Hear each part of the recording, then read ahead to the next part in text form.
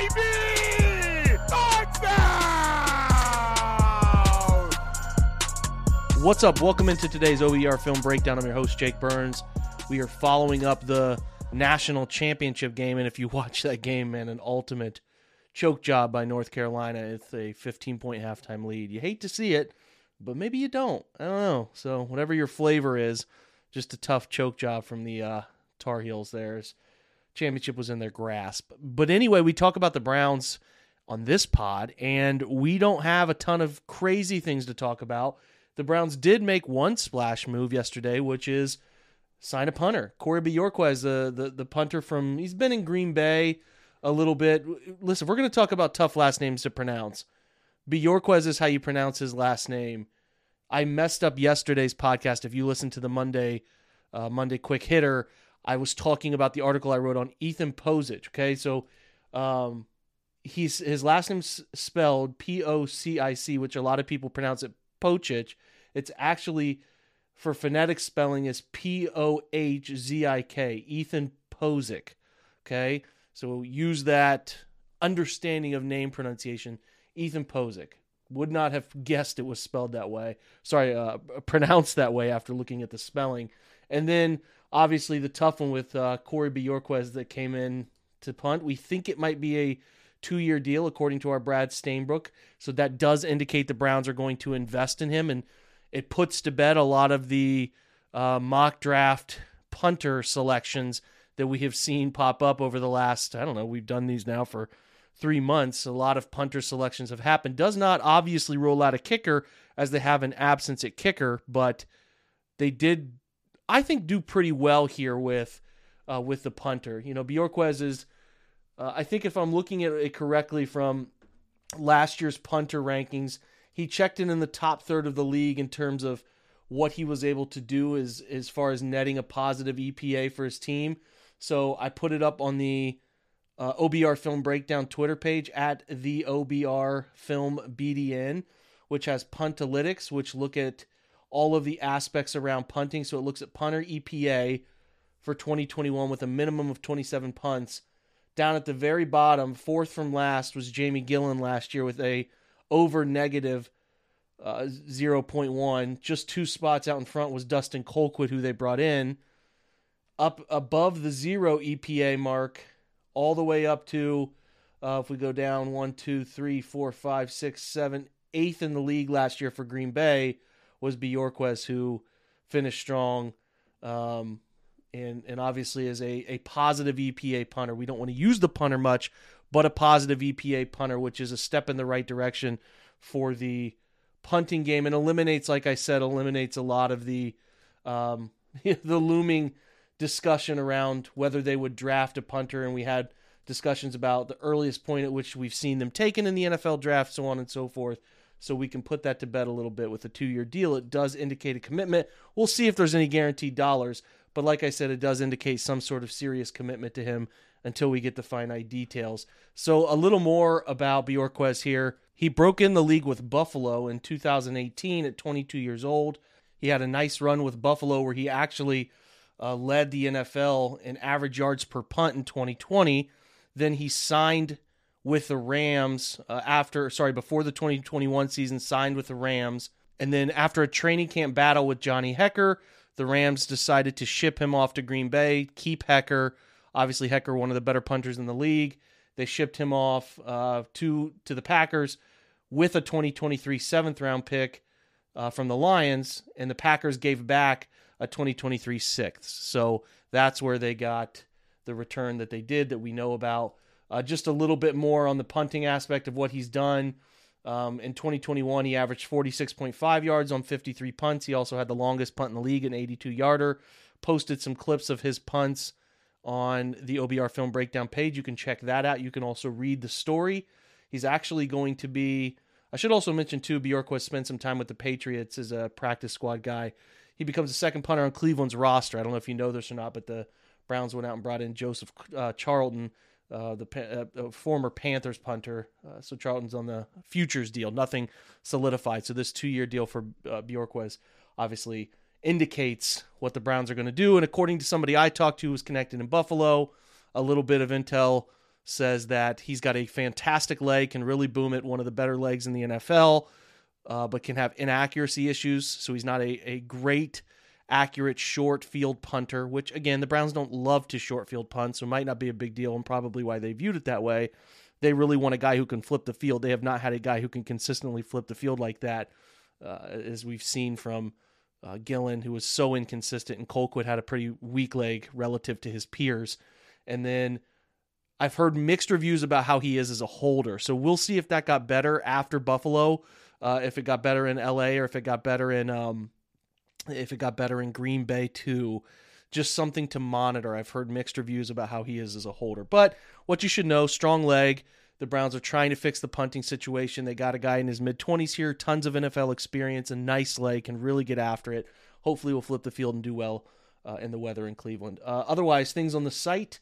We have that Ethan Posich film room, which you should check out. And then another mock draft up. You should check that out today. As we continue to do that, we have a fun, exciting idea coming with 20 prospects in 20 days. That's right around the corner. And then we have some great content on edge players coming up throughout the rest of the week, so check out the website for that. Otherwise, guys, still not a lot of news. Pretty boring, talking about a lot of similar topics that we've talked about. It's going to be a long run up to this draft because we don't have a first-round pick. We're kind of guessing about pick 44. We're going to still do dueling mocks this week. Check that out. I'm going to share Monday's Twitch interview I did on the OBR Monday show here with Ian McBride, where I answered some questions on Clowney, Baker, and a couple other topics that I think are still pertinent here. So I'm going to share that episode right now. I won't be back at the end of this, so this is the end of my little bit for today. Enjoy the interview on the OBR Twitch. Make sure you join the OBR Twitch and give us a follow and a subscription. Let's get there now. We're driven by the search for better. But when it comes to hiring, the best way to search for a candidate isn't to search at all. Don't search, match with Indeed. Indeed is your matching and hiring platform with over 350 million global monthly visitors, according to Indeed data, and a matching engine that helps you find quality candidates fast. Ditch the busy work. Use Indeed for scheduling, screening, and messaging so you can connect with candidates faster. Leveraging over 140 million qualifications and preferences every day, Indeed's matching engine is constantly learning from your preferences, so the more you use Indeed, the better it gets. Join more than 3.5 million businesses worldwide that use Indeed to hire great talent fast. And listeners of this show will get a $75 sponsored job credit to get your jobs more visibility at Indeed.com/Blue Wire. Just go to Indeed.com/Blue Wire right now and support our show by saying that you heard about Indeed on this podcast. That's Indeed.com/Blue Wire. Terms and conditions apply. Need to hire? You need Indeed. Another day is here, and you're ready for it. What to wear? Check. Breakfast, lunch, and dinner? Check. Planning for what's next and how to save for it? That's where Bank of America can help. For your financial to-dos, Bank of America has experts ready to help get you closer to your goals. Get started at one of our local financial centers or 24/7 in our mobile banking app. Find a location near you at bankofamerica.com/talktous. What would you like the power to do? Mobile banking requires downloading the app and is only available for select devices. Message and data rates may apply. Bank of America NA, member FDIC. All right, bringing in now the film guy, Jake Burns. Jake, welcome to the show. We're going to round this out with a couple of questions that I had ready that I wanted to touch on. But how are you doing today? How is everything in the world of Jake Burns? Everything's good, man. It's good. It's busy as usual. Trying to kind of map out where we take our coverage for the OBR. A couple different ideas rattling around. I know we're all talking about, but yeah, good. Excited for tonight's show and this exciting month of sports. Really, it's the best month of sports in the year every year because there's just so many good things happening. So yeah, and we'll get we got the national championship coming up here tonight. Shortly, we should see the Cleveland Cavaliers back in the playoffs. They will have to likely earn that spot in the play-in. I think they're a couple of 2.5 games back with 4 or 5 left to play. So it'll be fun to see that. I think this team is built for the playoffs. I am ready to watch the Cavs in the playoffs. It's going to be fun. OG Philly gifting 5-tier subs to the community. Thank you very much. Appreciate that. Jotun125, George, Jorge or Jim, Rip Langstead, Dog, GLB, and Captain Jet Gonzo. Thank you for joining us today. You guys got subs courtesy of OG Philly. Make sure to give OG Philly some thanks in the chat. Let's get to the big question I had for you. We talked a lot about Jadeveon Clowney with Fred earlier. Paul DePodesta, the guy in the front office, he was part of the Moneyball. He was half of whatever character Jonah Hill played. That was a composite character. Peter Brand, right? Isn't that it? Peter Brand or something like that. Yeah. It was DePodesta and somebody else. But so they talked in Moneyball, the movie, pretty good movie. Not amazing, pretty good movie. They talked about when they lost Giambi. Okay, we can't replace him. We have to recreate him in the aggregate, which means try to try to assemble multiple people who can do the same things he can do, even if they're not going to do them all at the same time, to kind of replicate that. If you look at the edge group right now in free agency, it's Jadeveon Clowney and then a giant drop off.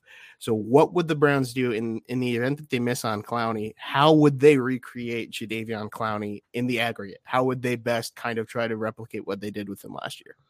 Well, you start to break it up from every down guys to rotational players, right? Can you do it that way? Can you say, maybe we can't pay Clowney $12 million, but maybe we can pay a run-stopping strong side edge who's out there for predominantly run snaps. Maybe we can pay him $5 million and pay another pseudo pass rush specialist something along the lines of, like, I don't know, $7 or $8 million. That's the thought process, Ian. So, much like platooning in baseball, right? You kind of made a point about Moneyball.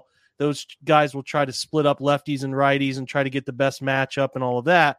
I think the Browns would be served well to try to do something similar, given their situation, trying to replace Clowney, because Clowney can do it all if he's healthy. And we saw this healthy version of him last year. It was pretty dang good.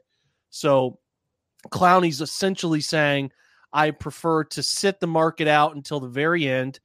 I know most of the guys who matter will be signed by April, and I will be the lone remaining player there who makes a difference, right? And I can maybe get some team to be proactive and come after me and end up paying me something more than maybe what I would have gotten if I signed right away. So a reminder, I keep saying this as I talk about Clowney. He didn't sign until April 14th last year. So we're not out of the expected range, in my opinion, of Clowney signing for any NFL team, not just Cleveland. So, still within the parameters there, but you got to look at a bunch of, just like we talk about last week or the week before many, many times.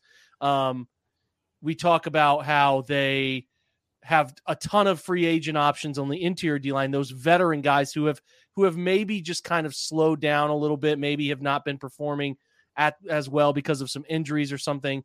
I think the two Chicago guys, Eddie Goldman and Akeem Hicks, are great examples. Calais Campbell sucked. There's a lot of talent still in the market. But anyway, I think there's just as many good veteran options kind of floating out there too. If you look at Justin Houston, a guy who was with Pittsburgh last year and then obviously didn't work in Pittsburgh and goes to KC and has a really nice run in KC, Melvin Ingram, another one.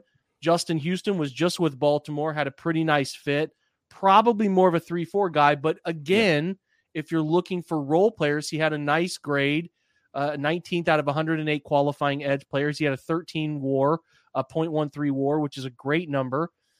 He's available. I continue to be stunned that Jerry Hughes, even though Jerry Hughes will play this year, some of the year at 34 years old, he has continued to produce and put up good numbers.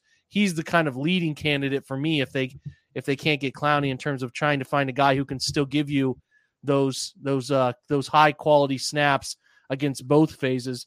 So Jerry Hughes is out there. I know Jason Pierre-Paul had a bad year last year, but he had the two previous seasons, and I mean it was a bad year, had been a productive player still for Tampa Bay.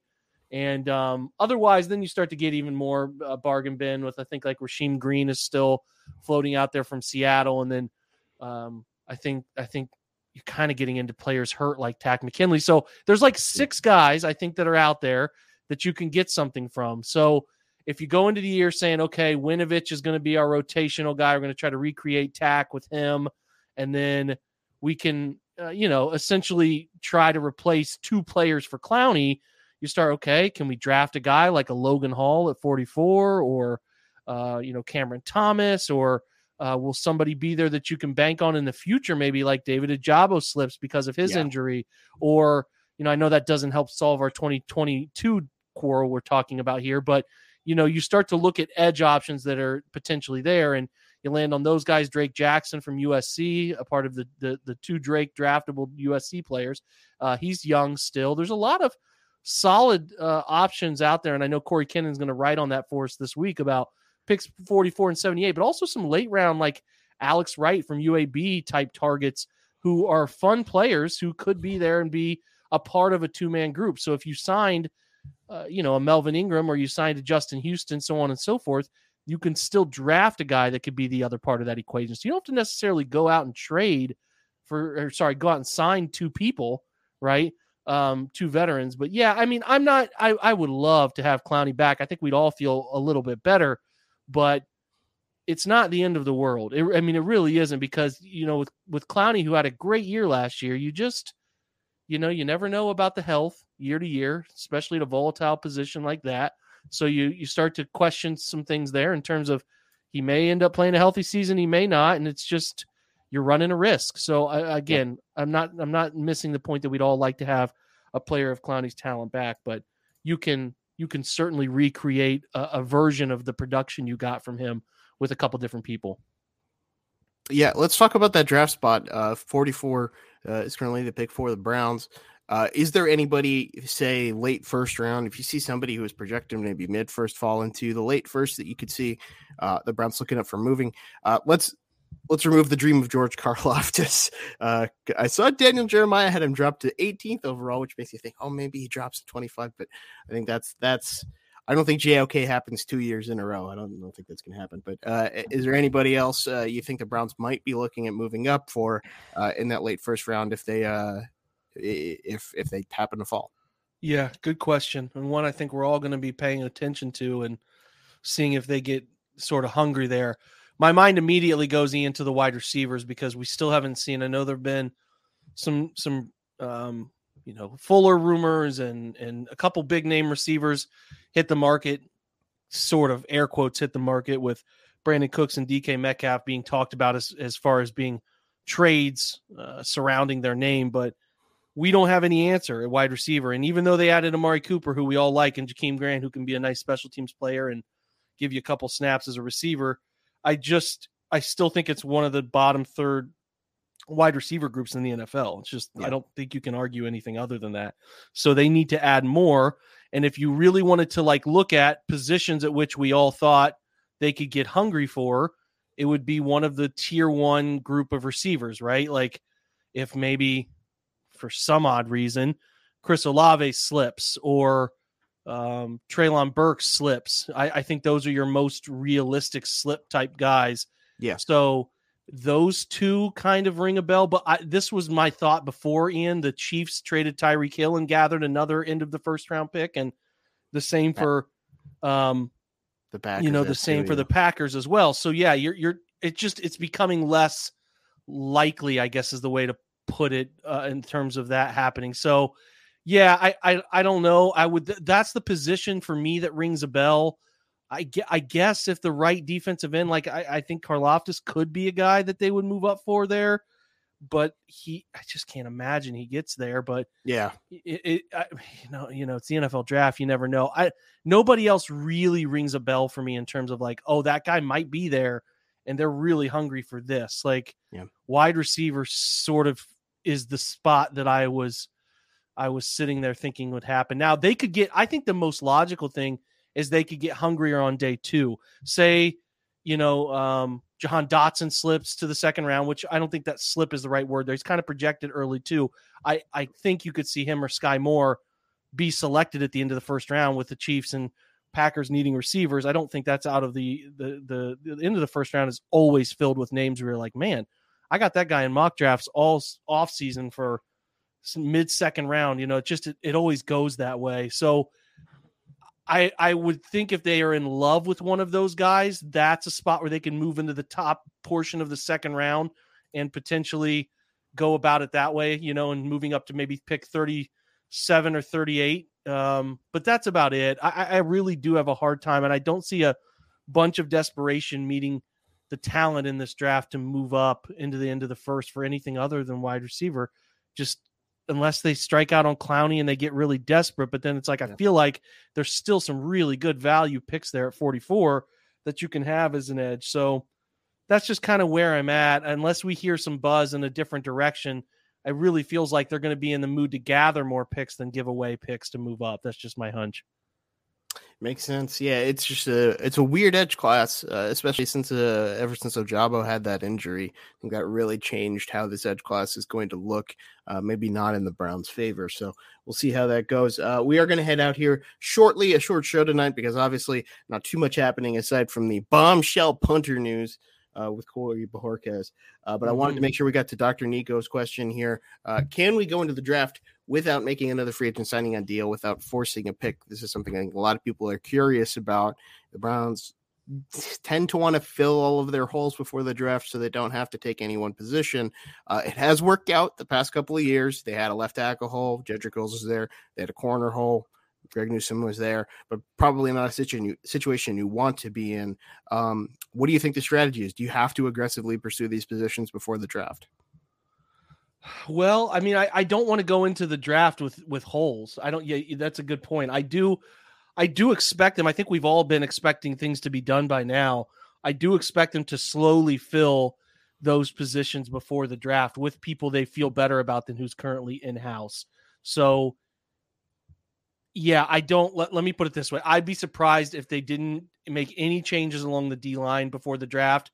And if they didn't figure out one other wide receiver before the draft, I'd be surprised. Not impossible, but I would be pretty surprised if that were to happen. Paul Spencer had another couple questions. Paul's on Twitter. It's just a great follow, and he DMs me questions. So I wanted to answer Paul's questions, and anybody who ever has questions that you want answered on a show and you want to DM them, feel free. More than happy to answer them.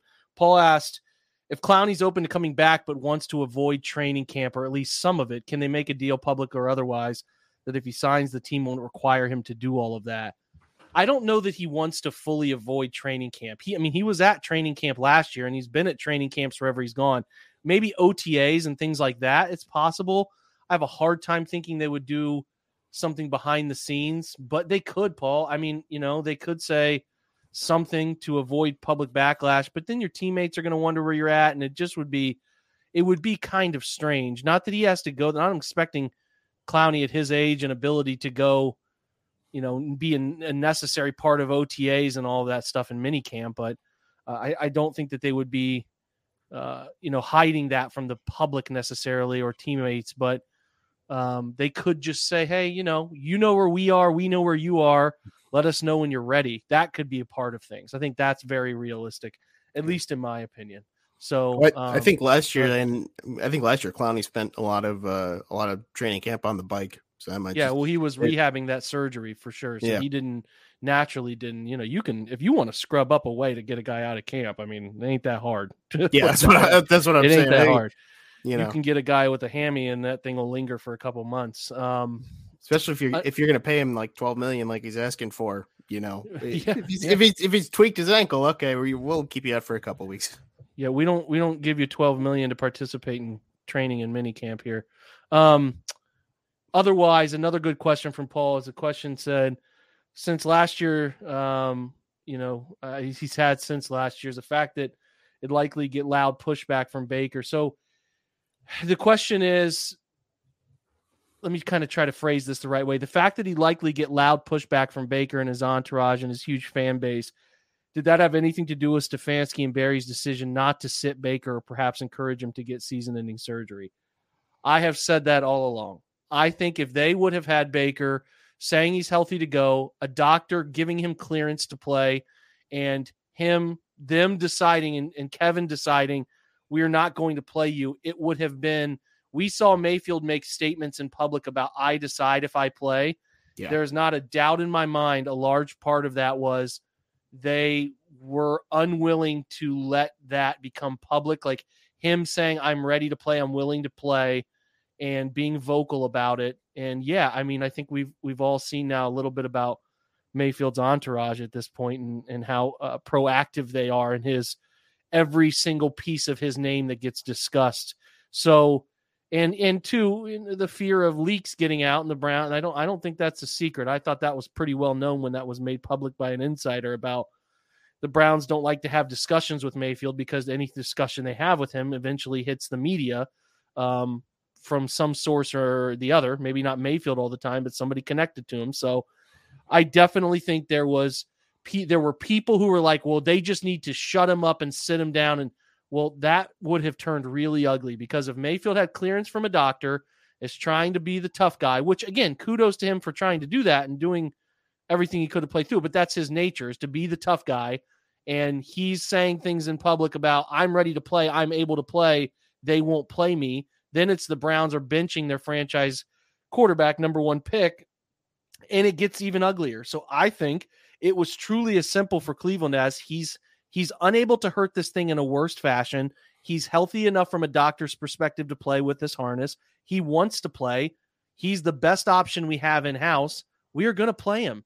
And if Mayfield would have been unwilling to play, if he would have been, I really don't feel comfortable doing this, they would not have forced him to play. It's impossible. They would not have forced him to play. It was Mayfield pushing to play, and that's okay if he wanted to play. If he got cleared and wanted to play, then he could play. And that's pretty much the decision that they made. And you might not like it, and you might be telling them, well, they should have manned up and said, don't play. But that's not how it goes. In your fantasy world, it does. But that's not how it goes when you're dealing with personalities and a number 1 pick that says he's willing and ready to play. So I'm kind of over talking about that. I mean, just me personally, because it just doesn't matter anymore. But if you can't understand that, then you don't get how franchise dynamics work and egos in locker rooms. Like you don't understand it. So that's okay. You don't have to understand it, or you don't have to believe me, but the evidence is sitting right in front of you. So you can either believe that Stefanski and these guys are nefarious human beings who just wanted to go out and get Mayfield hurt and play him against his will, or you can believe what's pretty obvious here. So that's what I'll answer there. So a couple good questions from Paul.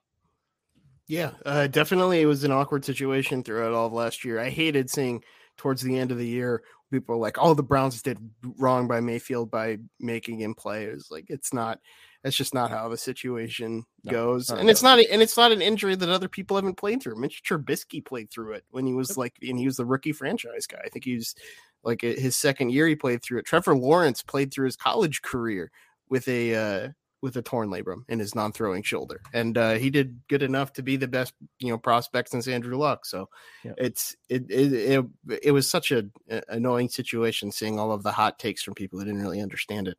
A couple questions there. Yeah, I saw those. Okay. I'll answer those. Sure. Ahead, Dr. Nico comes in. Could you count on Ojabo to play this year, or is he a 23+ pick? We talked about this last year with Grant Delpit, right? With the Achilles injury, where it's not even the first year back where they're really back. It's kind of the second year back from that Achilles injury. It is a really bad injury. Yep. And we're talking about Cam Akers, and he came back early, and that's great. But Cam Akers was pretty terrible upon coming back. He was just not effective whatsoever. So, that should be your sign that David's a 23 player and beyond. I mean, 23, half of 23 into 24, there's a lot there. It's just I'm fine. I would be totally fine with the value of picking him where they pick him, because you can come back and be a good player, but I'm not sitting here banking on that sort of thing. And I don't think anyone else should. Yep. And then this is a big question. What do you think they're going to do with D'Ernest? You have a feeling, given how many wide receivers are kind of looking at, that Demetric Felton might be on his way to the running back room. Where does that leave D'Ernest Johnson, who is, a starting caliber running back, but he's just kind of buried right now? I don't know that the market is going to be hot for that player. I think he's going to stick it out in Cleveland and play for $2 million or so. And, I guess he could demand a trade.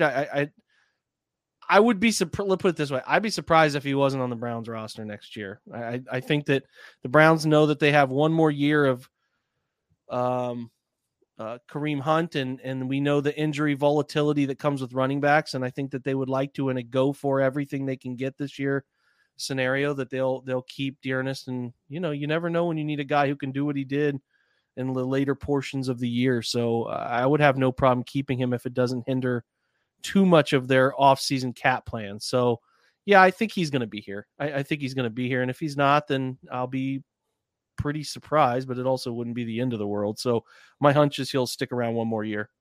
I mean, $2 million isn't too much more than the veteran minimum. I mean, obviously, and Nick's contract isn't very big yet. The cap hit's not very big, so they don't have a ton committed to the running back room in general. So I think he'll be here. Yeah, makes sense. If that's a good question to end on, Paul K. Spencer, how come all my mock drafts suck now? This is the downside of the Browns trading firsts for the next 3 years. Mock drafts are going to be a little bit different. Not going to have as many fun names at the top, but the upside of doing mock drafts as a Cleveland Browns fan for the next couple of years is we have JOK. So if you ever want a guy in the mid first round to slip down to your second round pick and people get mad at you, just say, well, that's what JOK did. And now your mock draft is valid. So anything to keep an eye out on the site coming from you, Jake, this week? Anything that the viewers should be watching for?